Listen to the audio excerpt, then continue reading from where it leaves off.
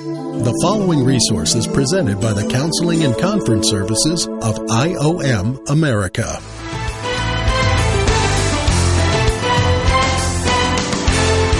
Welcome to A Counselor's Point of View. Hi, my name is Steve Finney, and I will be your host.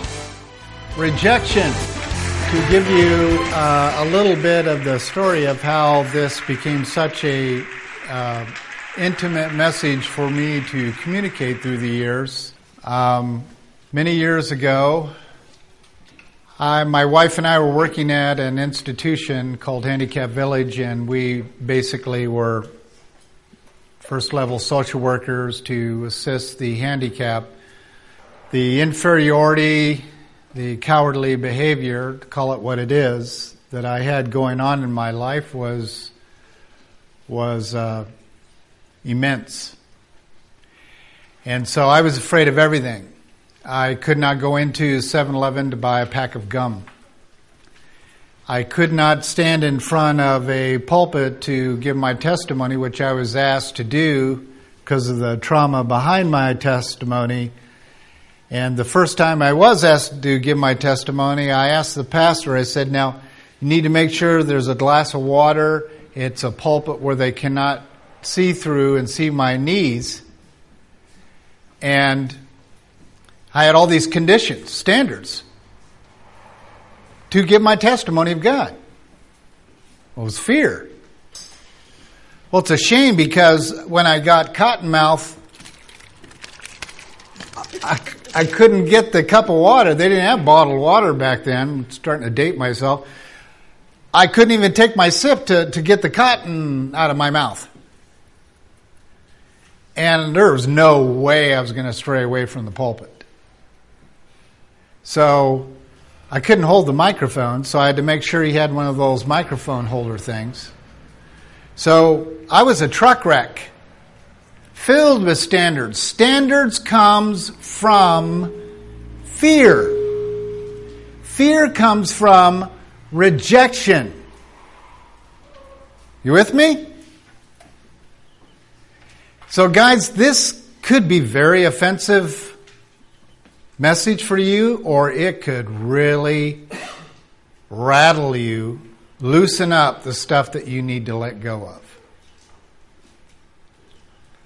Those fears cause you to set standards on yourself and others and even God. I had demands on God just like I did those pastors. I was a huge coward. You know, Paul said something to the Corinthian church. And Paul was struggling with a little bit of it was a big weakness. He was known for being a bragger. Bragger. He was quick to admit it. He was quick to admit it was his greatest sin, was bragging.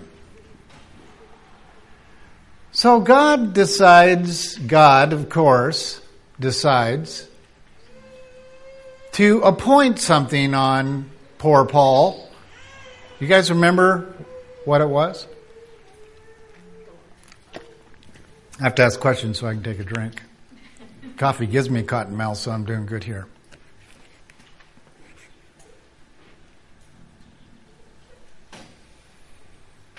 A messenger of Satan to buffet him. He appealed to God 3 times that this demon would leave him alone. Does anyone know what a messenger of Satan is other than a demon? Can we emergenize this thing real nice like here? Call it something else so we don't offend anyone? It was a demon. Because of the arrogance, there was this demon, a messenger of Satan, assigned to Paul to keep me, Paul, from exalting myself. Therefore, I entreated the Lord 3 times that it may part from me. Paul and I are on the same wavelength. Been there, done that, Paul, many times. I knew what this messenger of Satan was. I didn't have to study it. It's a very evil feeling to be buffeted. And it was appointed. Well, Paul wanted it to leave him alone, right? He appealed to God 3 times that it may part him. And of course, Christ comes back with, I don't know if you know the significance of this, guys. If you've got a red letter Bible, you probably already do, but this is 91 AD and red letters. Not a conversation. Jesus shows up and says a one-liner. I said, God, I want to be like that man with Christ in him, living that kind of a life of wisdom, knowing the mystery. Really? Do you realize that in increasing wisdom, there's increasing pain? Do you realize that in increasing knowledge of the holy, there's more grief? I don't care. I just want what that guy's got. Well, that doesn't work with cowards. It just doesn't. You can't put a coward in the midst of persecution. So I was in a bad fix. I got on the phone. I called Chuck Solomon, the author of the book, The Ins and Out of Rejection. There had not been, to our knowledge, I know Christian writings are only a couple generations old, but there were no books on explaining rejection on the market. So his book, Ins and Out of Rejection, was probably one of the first. Well, see, I had a problem. I couldn't read. And so when I had this friend give me his first book, Handbook to Happiness, which was a book explaining the exchange life, I was fascinated by the cover. And so I ramped up learning how to read better and better and better. In fact, the Handbook to Happiness by Dr. Charles Solomon was the first book I read cover to cover my entire life. So I call out to Denver, and I'm in Iowa, and I asked for Chuck, and he happened to be there, and I said, hey, I got the Handbook to Happiness read, and I was all excited because, it was my first book or whatever, and he's like, okay, all right. I'm like, okay, all right, this thing is changing my life. Okay, all right. Well, he was an engineer, black and white kind of guy. If you read or have read any of his writings, you'll know that. And that's why I told him after he asked me to be his successor a couple of years ago, I said, I'm going to have to rewrite everything you got. Because only intellectuals and engineers can understand it. It's kind of a laugh between the two of us. So I said, what's next? He said, you need to read my book, Ins and Out of Rejection. So he sends it to me. Wow. It took me several weeks to get through half of a chapter. It was messing with my mind. Called out there. Chuck was on a trip. I got a hold of a guy by the name of Lee Lefebvre, and if any of Lee's disciples are listening, you'll understand the quality of this man walking me through very gracefully, gently through how to get through this rejection book. Here's what he said to me. I want you to read one paragraph at a time. Get your Bible. Look up every single Bible verse that is referenced in the paragraph. Pray over the paragraph. Move to the next paragraph. And Lee Lefebvre, I do that technique to this very day. I don't put the primary author in as the primary author. It's the scriptures that changed lives. So I did that. And I got the message of rejection. And I was so excited with Jane. She's going to come and share her testimony here in a little bit.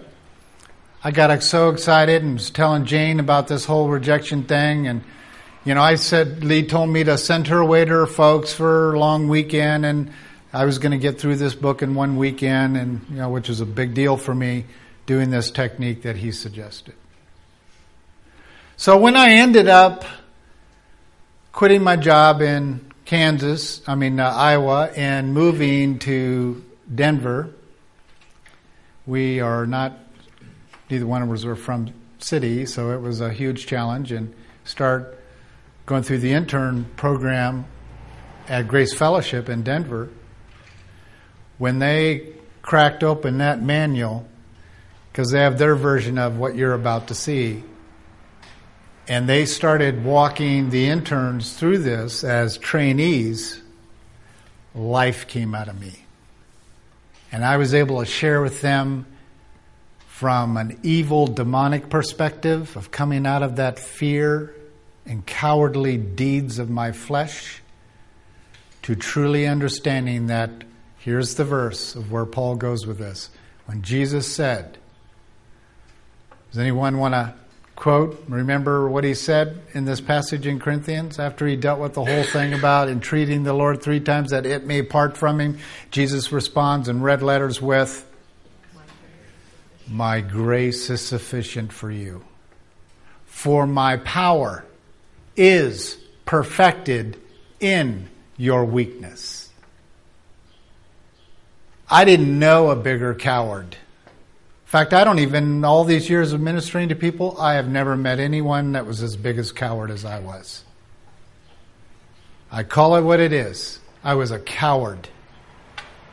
Ashamed of the gospel. And guess what? I'm opposite of all that. Opposite. Completely opposite. I like to go and speak in places where people don't like to go. I like to go. I went into a prison in Kampala and a riot broke out and 21 people got killed. I've got stories to tell you of the opposite of that coward. My flesh is cowardly. It's gone now, right? No, it's not. Satan can call me to it any hour of any day. If I don't understand who I am in Christ, that rejection pattern will consume me. So let's take a look at this nasty little ugly thing. It's like a cancer. Cowardly cancer.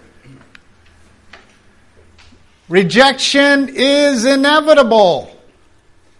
When we react to being rejected, it causes many negative consequences in our lives, but primarily by using our Godship patterns that get put in us by our mommies and daddies. Yes, you can blame your mother and father for this. Blame them, because it's their fault. Okay? I tried that. And then my mother turned around. It's my father's fault. That's who it is. He's dead. Yeah, really? Come on now. It was my father's fault. And it just rolls its way all the way back to our precious father, Adam. You say, well, I thought it was Eve who first sinned. Oh, yes, she did, but God always goes after the leaders. Guys, we're going to discover that very soon. Call me wacky, but in the Hebrew, I know I'm not. Men are responsible for the sins of their entire household. We are. Sin falls on us. So why did Christ come as the groom? To bear our sins, the bride? Because it's Hebrew design. So if you think you can get away with the blame game, have fun while you can. Because guys, your day is coming to an end. We will face the living God for all the sins committed in our household. Does that mean he's going to let Eve get away with something? No. But we'll have to face it. It's a serious deal to God, and it comes from our parents. And then when Satan puts this rejection cycle in front of us, he knows we're going to reach down, grab into that toolbox, and start setting standards. Pastor, you need to make sure I have a glass of water on the pulpit. You need to make sure it's a pulpit that people can't see through. You need to make sure that, whatever. Standard setting. Demanding absolute obedience. Well, I don't have a pulpit like that, or I don't, well, then I'm not coming to speak for you. I've entertained as an assistant a lot of very famous people. Their standards are absolutely nauseating before they'll entertain or preach from a pulpit. I can't judge them. I've been there. I've done that. They're trying to protect themselves. Our verse, wherefore accept one another, just as Christ also accepted you. That's a little difficult when they're slapping you in the face. For each of us, here's what we're supposed to do as disciplers, is to list out all those rejection consequences, rejection reactions, and so we can set them up to do something about it. Here's the rejection cycle. You have this person, this hothead, who's going to make the decision to hurt your feelings. Now, first things first, of course. Could someone please explain to me where these feelings are? Is it part of the Trinity? Feelings are hormones. And if you are out of or beside yourself on a regular basis, my wife and I are very quick, and so's Mary now and others who have learned how powerful hormones are to stability of humans.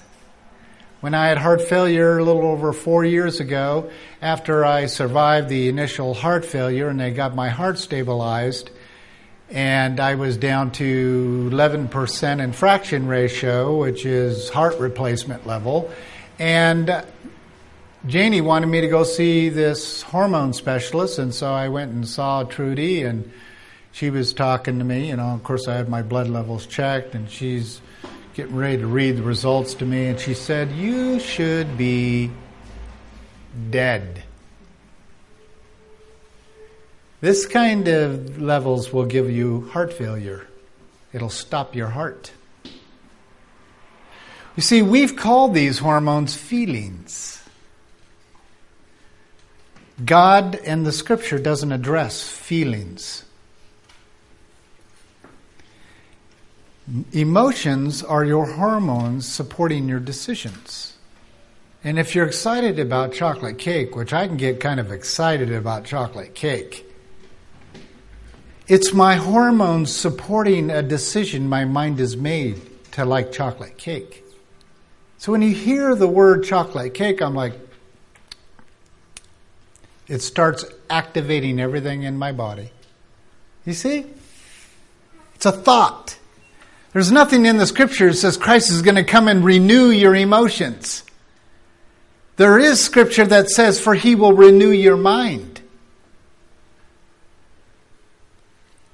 Keep that in mind. But feelings are a part of our society, so I'm going to use the word.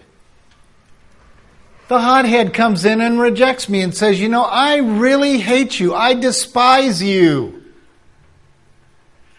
Back in my cowardly days, I'd be like, oh, man, I'd lose sleep over that. I'd be like, someone hates me? Someone hates me. I've been hated all my life. Why is this bothering me? I have confessions of my brother trying to murder me twice. Seriously, try to murder me. As a pastor, he came and confessed to me the stuff he did to try to kill me. He hated my guts. I'm like, Pat, I looked up to you like my dad. What's up with that? And he got hostile right on the spot. He says, that's what I'm talking about. I'm not your father. Well, my dad was kind of gone. I needed a dad. I didn't hate him, but he hated me. The list goes on and on and on. We all have colorful lists. So now I am an adult, and when that slight rejection comes in, I start thinking and feeling I'm not loved anymore. This guy doesn't love me. This Muslim guy doesn't love me. Okay, he's not supposed to love you. That's not true. Stay with me on this, folks, because I'm telling you, this one little principle I'm sharing with you can completely rearrange your thought pattern about love.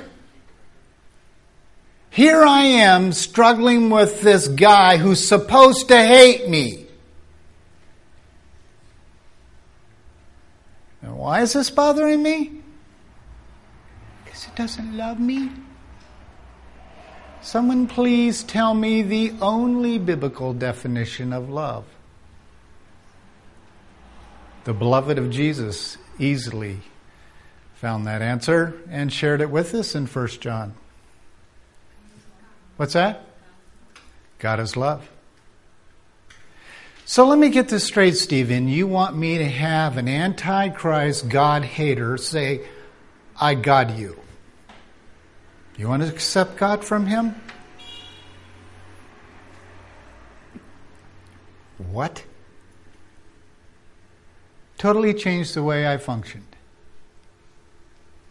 I'm expecting people to give me God that hate God? What is that? I want people to love me with their God? Really?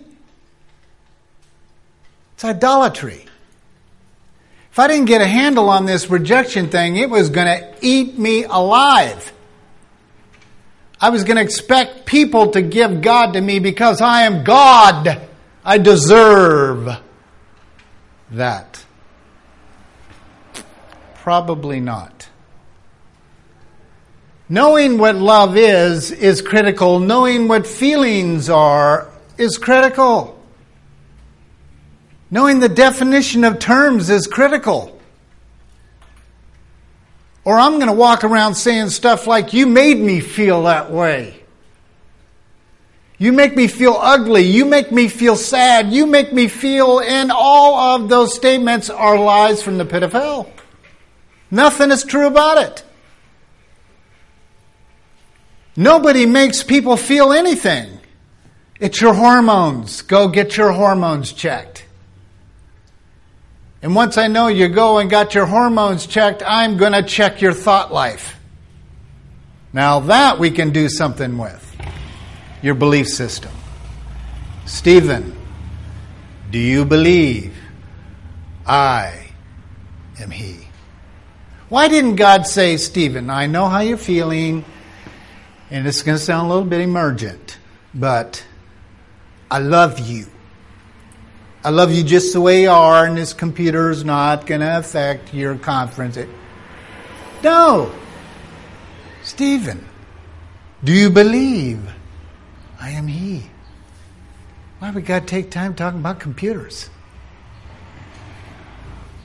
You see? That is a tool to be used to let God do what He does. So it comes in, I start having these feel sorry for me stuff going on. I choose to allow my thoughts and feelings to control me. It's affecting my breathing. It could be affecting me slapping back. It could affect me in lots of ways. It goes in and grabs my God chip tools.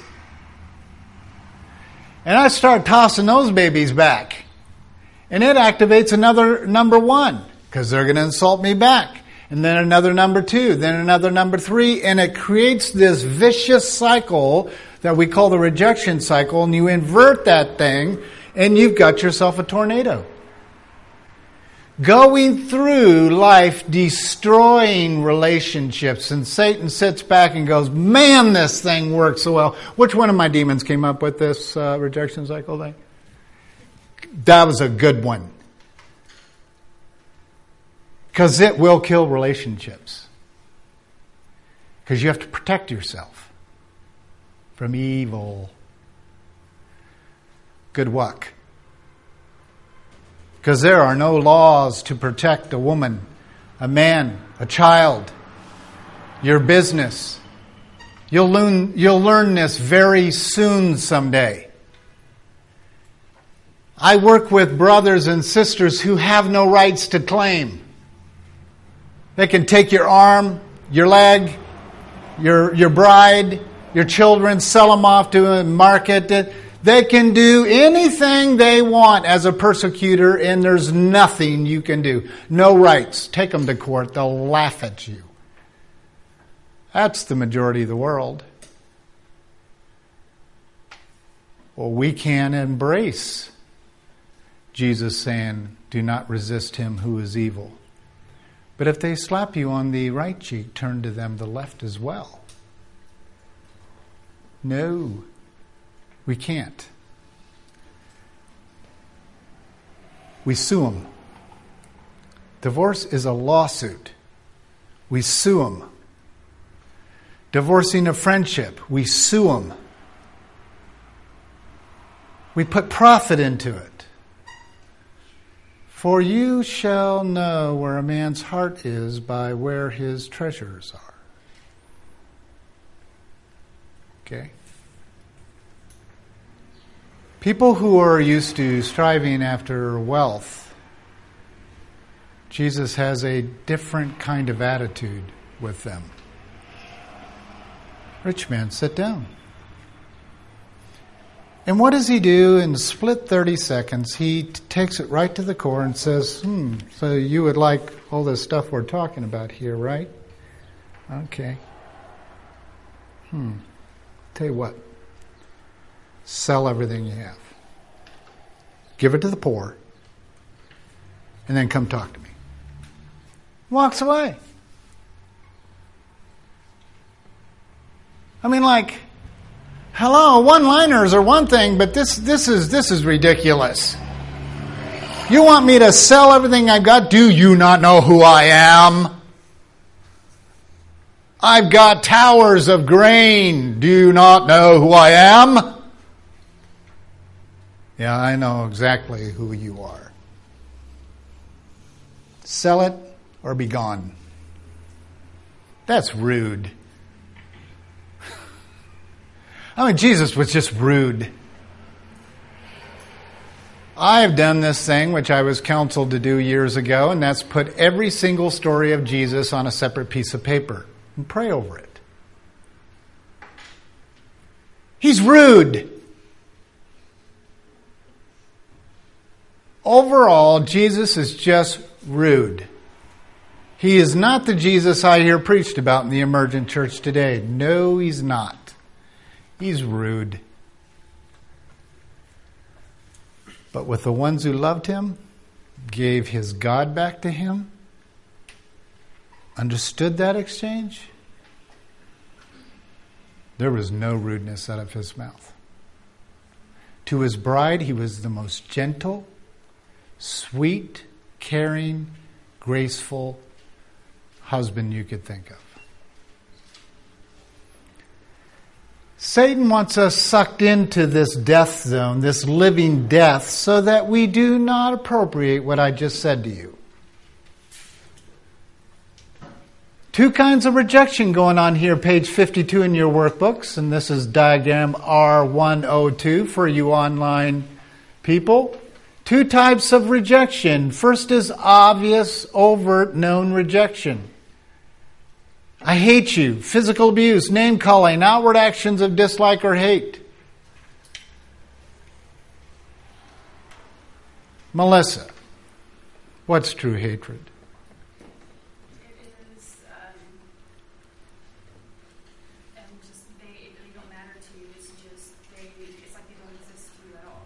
So if someone's upset at you showing hormones, what's that? They're caring. So there's caring there. It's when there's just obvious, just almost as if they don't exist to you. True hatred is this. Oh well.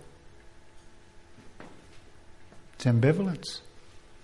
Now I'm all excited about my faith and they're like, okay. Are we done here? It's like that gal on Kirk Cameron's new documentary on the Noah movie. All the people that came out of that theater, just over several days, 99.9% of the people they interviewed, 90 out of that 99.9%, because there's a 1% I'm going to tell you about, believed. Isn't that how Shannon was? That believed that Noah did exist? Or was he going more for the flood?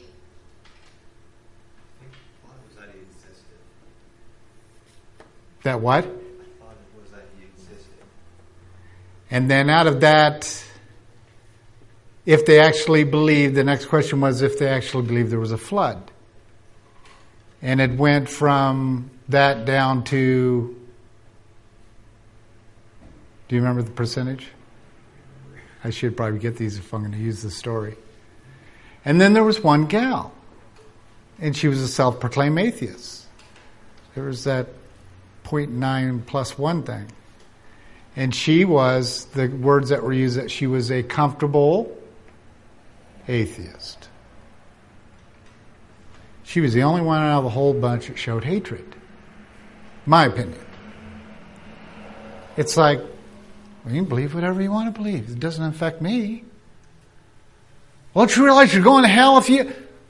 Okay, you're one of those? Comfortable with, I hate God. He doesn't exist. That's hatred. And that is covert rejection. Someone getting in your face saying, I hate you, is confused love. When someone does this, you want to step into it and offer the other cheek because they're showing you that they're agitated enough to have a desire to try to process what you just said to them. You step into it. Stay close to them. But in America, when you get one of these, they're like, that's it, I'm contacting the police. They go over and they grab their phones, 911. I just got slapped by my neighbor.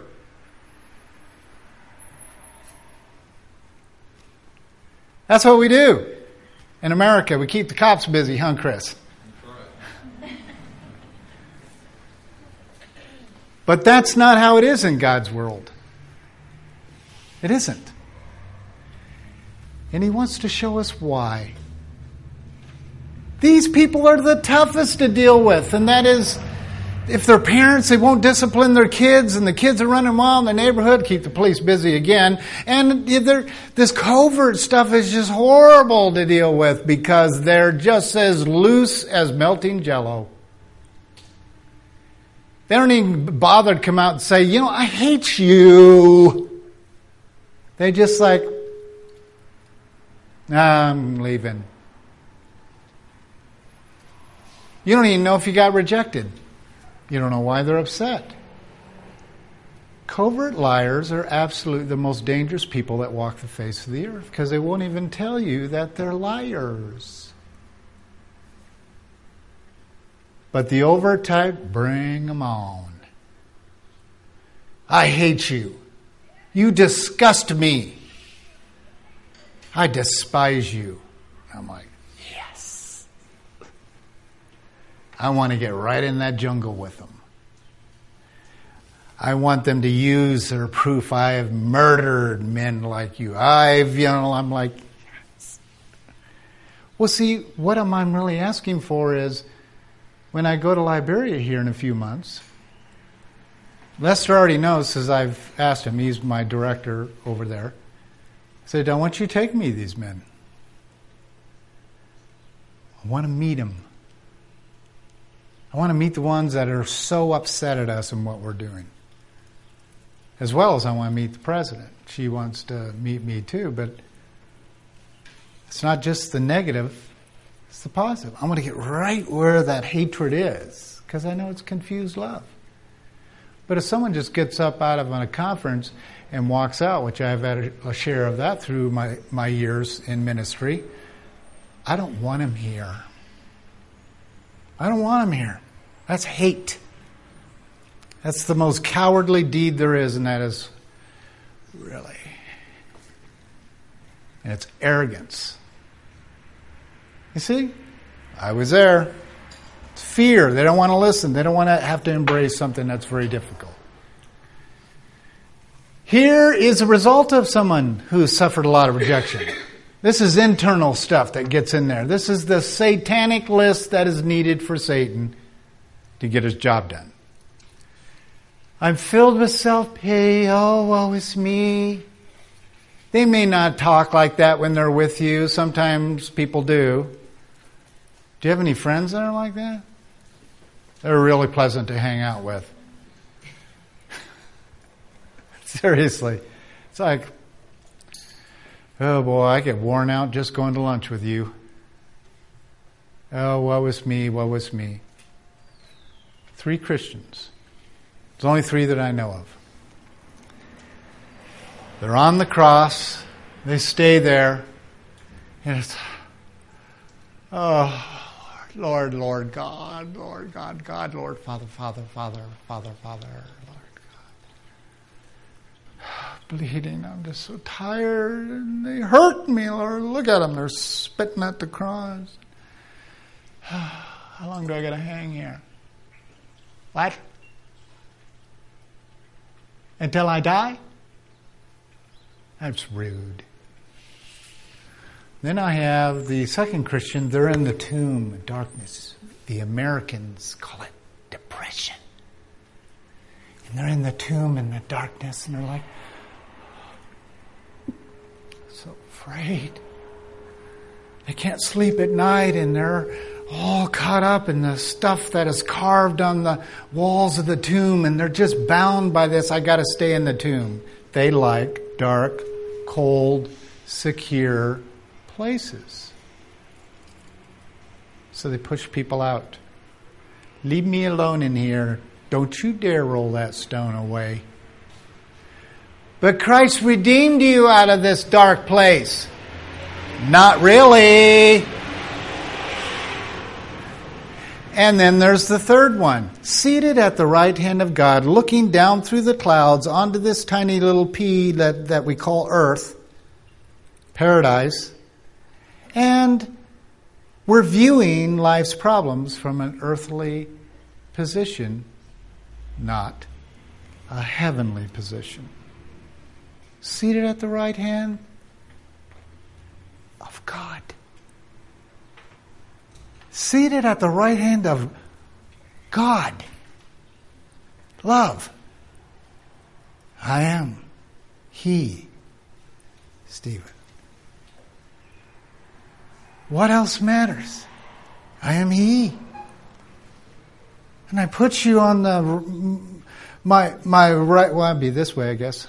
Better get my directions on. My right hand with my Son. For He is now the great I am. And Stephen, then I put Him inside you.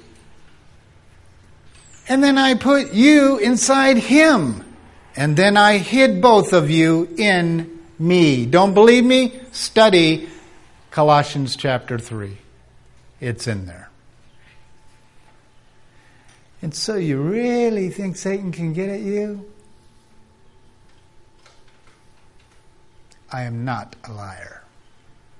What I do is not a lie. What I do is not a joke. What I do is permanent. What I do is immovable. What I do is who I am. Don't try deceiving me with your little identity statements of I am stupid, I am nothing, I can't do. Do not anymore bring these before my throne. I am He. This stuff is the list that Satan calls on.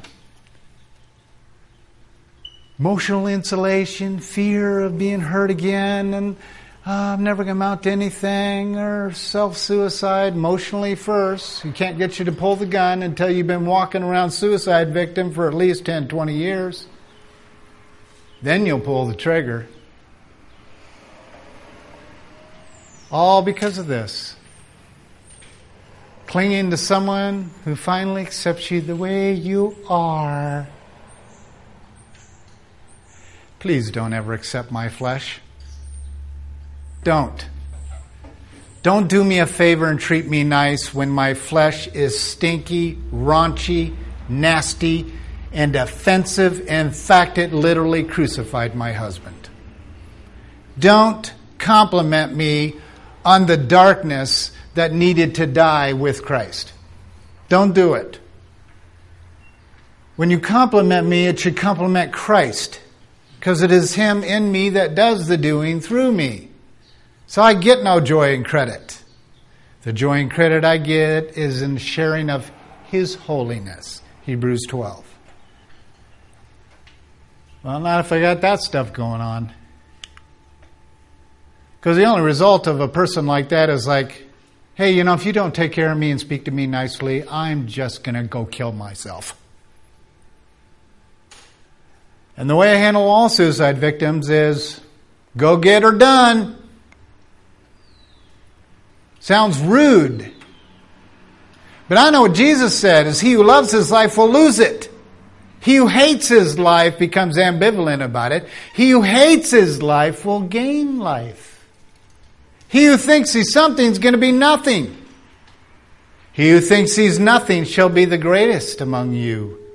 Who's first is going to be put in last place, and who's in last place, I'll put in first place. I said the worst thing they did to Mother Teresa is made her famous. They ruined her. But how she took that on for herself, only her and God know. Which is, I'm assuming she parted with, hopefully, Christ in her. Making her a good person did not give her heavenly placement. We have awards we like to give people like that. Well, you better get them here because you're not going to get them on the other side. Christ is the one that shall receive the great award. He looks at his bride and he says, good job, faithful bride. I'm well pleased. But how come you get all the credit, Jesus? Come on now, share a little. Any credit my husband gets, I get. What you do unto the least of these, my brethren, he says, you do unto me. So that means all of his praises too. We share with our husband. But it is his. So reacting, that inner stuff goes outward by reacting to the people around us who we perceive to hurting us or rejecting us. So page 54 clearly lists out our reaction list. Give little to guidance, may abuse them physically, emotionally, refuse to communicate, distrust. The list goes on and on and on. This is just a short list. So it starts in here. Satan gets it planted in here, written on the tablets of our hearts. Then it comes out as action. And once it comes out as action, I can guarantee you're going to get clubbed again. Rejection loves rejection. Abuse loves abuse. So they just couldn't figure it out for the longest time why surveys showed that 90% of the women abused by men would break their own lawsuits of agreement of orders of protection. They would stand there and provoke the abuser and get abused and knowing he was going to go off on her. They just couldn't figure that out. Why is she doing this? Why doesn't she just leave him alone? Rejection loves rejection. Abuse loves abuse. Our flesh loves it. And if you cannot get your arms around that and say, well, that's certainly not me, it'd take me an hour or two to be with you to go through your rejection story, but I could probably get to the source very quick enough to show you whatever you hate, you're doing to somebody. Judge not, brother, lest you be judged in the like fashion in which you judge. When someone is harsh with me and saying this and that and whatever about me, I'm like, it's a matter of time, bro. You should not have said that.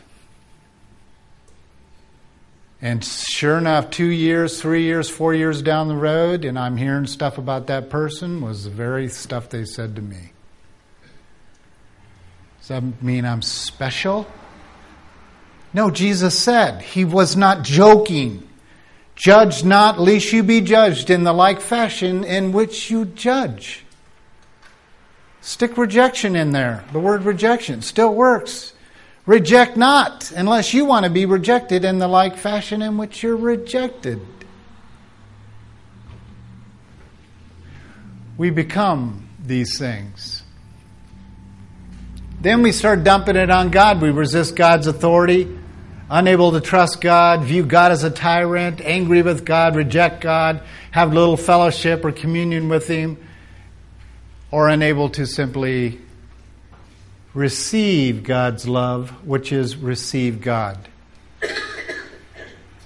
There's where Satan and his little demon leaders sat around his table and go, we can do this one.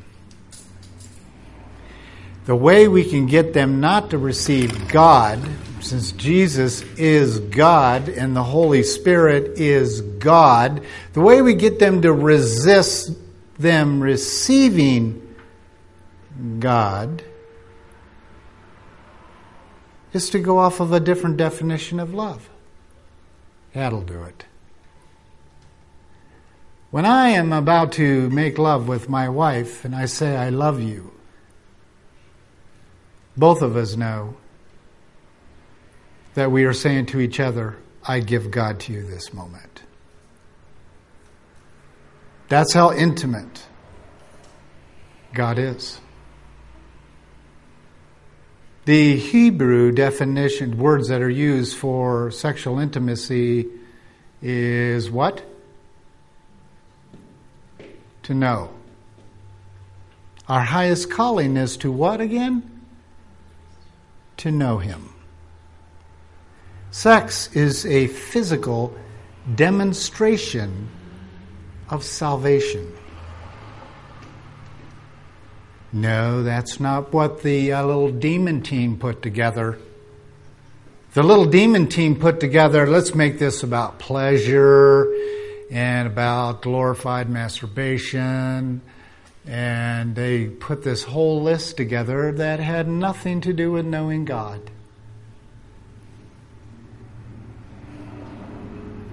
And what's the big sin that brings leaders down, whether they're saved, unsaved, emergent, or not emergent? It's always about sexual sins. Yeah, I agree. Who do they want to know? They want to know themselves better, it's masturbation. They want to know someone else better, it is adultery. And they simply don't care because they hate all humans. Female, male, shem, transvestite, whatever. It doesn't matter to me. You see? They got a great plan. The reason why I know it's a great plan because it's working. They have the lion's share of numbers working their plan for them. And those on Christ's team and Him crucified, for I, Paul, determined to know nothing but Jesus Christ and Him crucified. I do not come to you with eloquent speech. I come to you fearful and trembling. Hear the greatest thinker in the entire world, Paul. The greatest Pharisee among them all. The most arrogant man in the entire world is shaking when he's talking to people.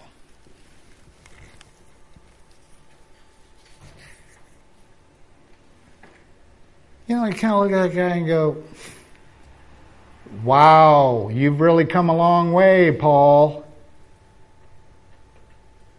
Until he opens his mouth. I read about Paul and I weep. I know that fear, I know that arrogance, I know that protection, I know that man.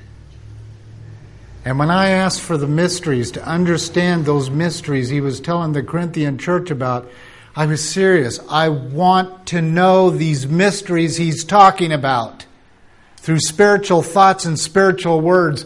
I want to see miracles in this mystery. And God clearly warned me of the grief. He clearly warned me of the pain. And I did reply with, I want this. And He gave it to me. And I'm telling you, a prophet is not wanted in his hometown. I'm not stupid. I know I'm not popular in this town, and I'm okay with that. Because I know what God's doing in countries and homes and villages. Not through me, through Christ. That's the kind of work I want to be a part of. Hate me, dislike me, despise me. Yo, we'll do this. Because nothing that you say will change His vision, His purpose, His identity in me. Can't. I may falter from day to day or not day to day. But your frail opinions cannot change the mind of Christ. He doesn't emergently kowtow to you because He's afraid of losing your favor. Throw me up. He doesn't need my favor. I need His. And the only place I know in the New Testament where He talks about getting His favor is where?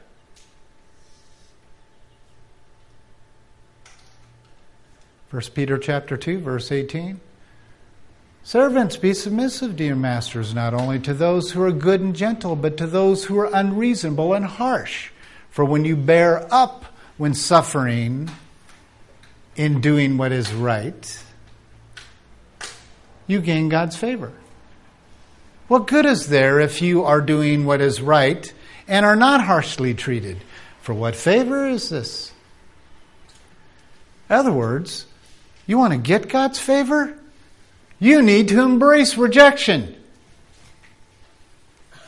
You need to invite it in. You need to step into it. Lester, we need to get into that jungle. But it's dangerous. Oh, really? Come on now. You see, once you say, I believe, the miracle can come. To have my moment back, there was nothing to probably most people, of course, because hopefully you're in worship and you didn't even notice.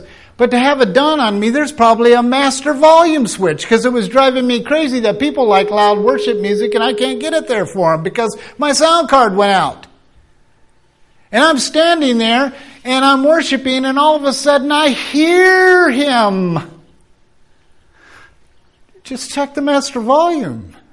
And so I didn't even know the equipment was in there, because Q got this set up and opened up, and I go, wow, the volume's way down on this thing. And I cranked it up. Shannon comes to me last night, and I can't even imagine what I look like, because it was quite a battle over this thing over here. And he says, did you pray? I wanted to slap him. I did. I'm like, how dare you ask that? I'm a man of God. But see, my prayers were kind of like, oh, really, God? And He's probably going, oh, really, Steve? How many times we got to go through this? But He was right. It was this morning my heart got right. Q says to me before he leaves, he says, you just need to go away and sleep on this. Oh, really, Q? I've got people coming here in the morning. I got to stay up all night. I told Mary I'll be here all night figuring this thing out. That's my flesh. Success at all cost. God is interested in something else out of me. That rejection comes in whether it's demonic or whether it's human. It comes in and it starts playing around with number one, going, I don't love you. I hate you. Those feelings you're having are true. And I'm over here going, oh, shit, taking these blows. You know, I'm like, I'm going to break here. I'm going to break. I'm being Christ-like for now. Well, if it's not Christ taking the blows, I am going to snap. But if it's Christ in me doing that, turning the other cheek, turning the other cheek, turning the other cheek. When it gets down to number 2, I'm going to go, this is not who I am. I'm not buying into these lies anymore. The scriptures tell me that I'm holy, chosen, blameless, loved, adopted, accepted, redeemed, and forgiven. That's who I am. The rejection message is simple. It's not what can I do to get over it. It's not what can I do to deal with it. It is to embrace it and invite it. Do not resist him who is evil. If someone slaps you, turn to the other. That takes close personal contact. Why?